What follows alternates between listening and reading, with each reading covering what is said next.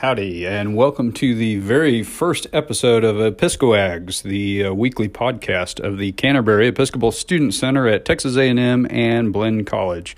I am Reverend Rich Nelson. I am the campus missioner at A&M and Blinn, and it's my honor to get to invite you to be a part of our larger community. We have got this semester rolling, and it's great to be here. This is my very first year here at Canterbury, but I'm thrilled to be here. We've got a great community of students, and we've got some good things coming up that I wanted to be able to share with you all.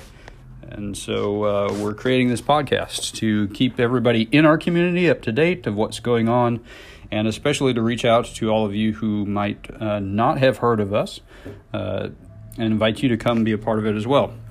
There will be 3 parts to every week's podcast. The first thing will be a brief reading of Scripture and a small reflection upon it, usually based on worship from the previous week, so that you get a chance to refresh your memory, or if you weren't here, to hear a little bit about what we talked about there. The second part will be kind of weekly announcements, major things that are coming up for us in the week, and so make sure you stay tuned for that. At that point, the podcast will pause briefly, and if that's what you needed, if you needed that reflection and that reminder of things that are coming up, you've got it. But for those who want to stay on for an additional few minutes, I'll be offering kind of a daily bread section where there'll be a variety of things. It could be a reading of poetry or a reading of prose that I've found recently that I think is particularly interesting or helpful. Some weeks it might even be a conversation that I have with a student or somebody else in the community. So it's going to be kind of a fun mixed bag of things for those who have a few extra minutes and want to stay on for that third part of the podcast. Our scripture reading this week comes from the 15th chapter of Luke's Gospel, verses 1 through 10. Now, all the tax collectors and sinners were coming near to listen to Jesus. And the Pharisees and the scribes were grumbling and saying, "This fellow welcomes sinners and eats with them." So he told them this parable. "Which one of you, having 100 sheep and losing one of them, does not leave the 99 in the wilderness and go after the one that is lost until he finds it? When he has found it, he lays it on his shoulders and rejoices. And when he comes home, he calls together his friends and neighbors, saying to them, 'Rejoice with me, for I have found my sheep that was lost.'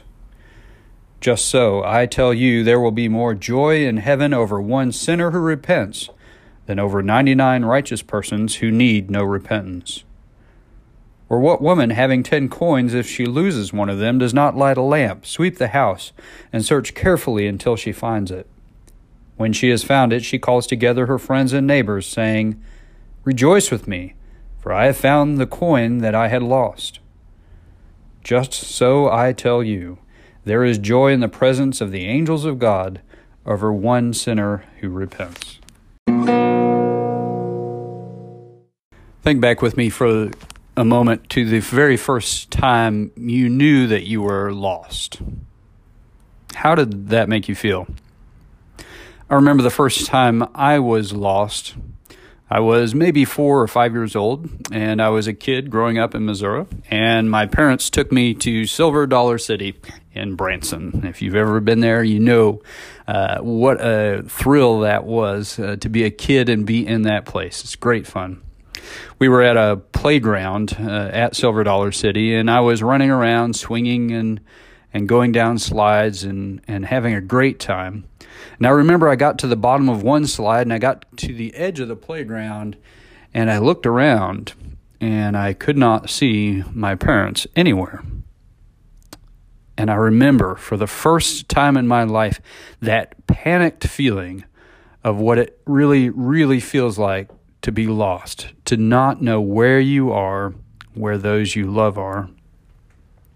In this reading this week, Jesus is talking about the losing of something precious, whether it be a sheep or whether it be a coin. Something has been lost, and so think with me for a moment of what it means to be lost. There are many ways that we could be lost. We could be lost internally, in a way that we've bought into an idea of what life is about. Maybe that it's about making money and accumulating stuff. internally lost. We can be lost in our identity. For instance, sometimes when two people fall in love, one person might give so much of who they are to the other person, so much of their identity, seeking to become just what that person wants them to be, or they think that person wants them to be, to such a great extent that they lose who they are, and they no longer know. They're lost. Or we could be lost externally, so wrapped up in projecting an image of success and self-confidence that we lie about how much we struggle with our own insecurity. The good news this week is that even when we are lost, God has not lost us. Even when we're not sure who we are anymore, God knows who we are. And even though we might not know where we're going, God does. You see, these two stories that Jesus shares aren't about a sheep and a coin, but they're about a shepherd and a woman, two images of God who is always eager and ready to come and find us anytime we might stray. And the truly remarkable thing that happens after each of these items is found is that the shepherd or the woman throw a huge party, invite all of their friends to celebrate with them the joy they have in finding that which was lost. A huge party where they certainly spent more than the value of that one particular sheep or more than the value of that one particular coin. You see, this isn't a transactional thing, but it's covenantal love. My lost one has been found. Come and celebrate with me. This is how God feels. Anytime we turn our hearts back towards God and seek to be embraced, just as surely as I was embraced by my mother who came around the corner and saw me standing there crying and ran up and threw her arms around me. And I knew once again that I was found. I was home. Here's what's coming up this week at the Canterbury Episcopal Student Center. On Tuesday, we are meeting for coffee and conversation at 1:30 over at the Starbucks at MSC. Come on by. We'd love to get a chance to meet you and buy you a cup of coffee. On Wednesday night is our main weekly gathering. It starts with dinner at 7:30, followed by worship. We'll be celebrating Holy Eucharist. Everyone's invited at 8:30, so come on by. And on Thursday this week, we are launching our Bible study series for the fall. We will be looking at the Great Commandment. Jesus says, love God with all your heart, your soul, your mind, and your strength. And so we'll be examining exactly what did he mean by each of those four things. In a way, Jesus has kind of given us the key to everything as we look at what it means to love God in each of these four ways. And we've got some exciting topics coming up with that. So come on out Thursday night for dinner at 7:30, followed by Bible study and small group discussion. And then on Friday every week, we have a smaller service at noon. We have noonday prayer. And that service is a quieter, more contemplative service with music, with reading of poetry or other kinds of reflection, and a time for meditation. That happens at noon on Fridays at the Student Center. And we are open every day, so come on by anytime you have a chance and give us a chance to say hi and to meet you if we haven't.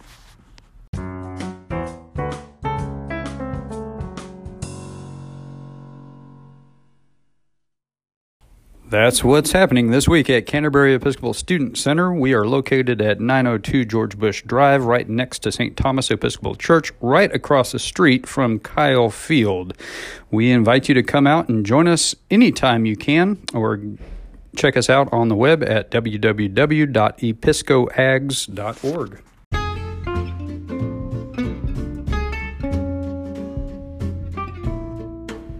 And now for our daily bread.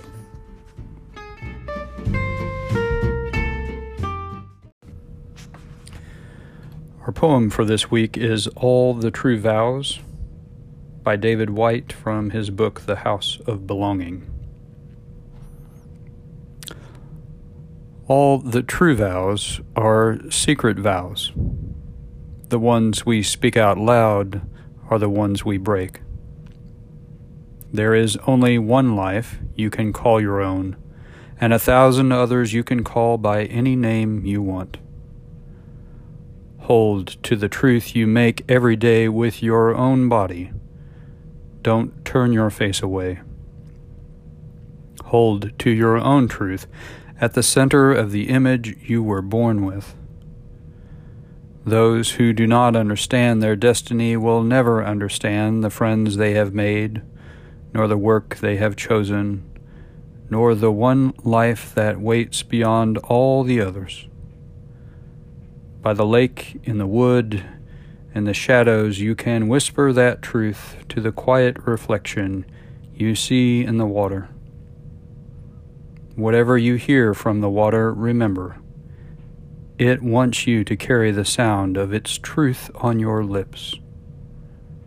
Remember, in this place, no one can hear you, and out of the silence you can make a promise it will kill you to break. That way you'll find what is real and what is not. I know what I am saying. Time almost forsook me, and I looked again. Seeing my reflection, I broke a promise and spoke for the first time, after all these years, in my own voice, before it was too late to turn my face again.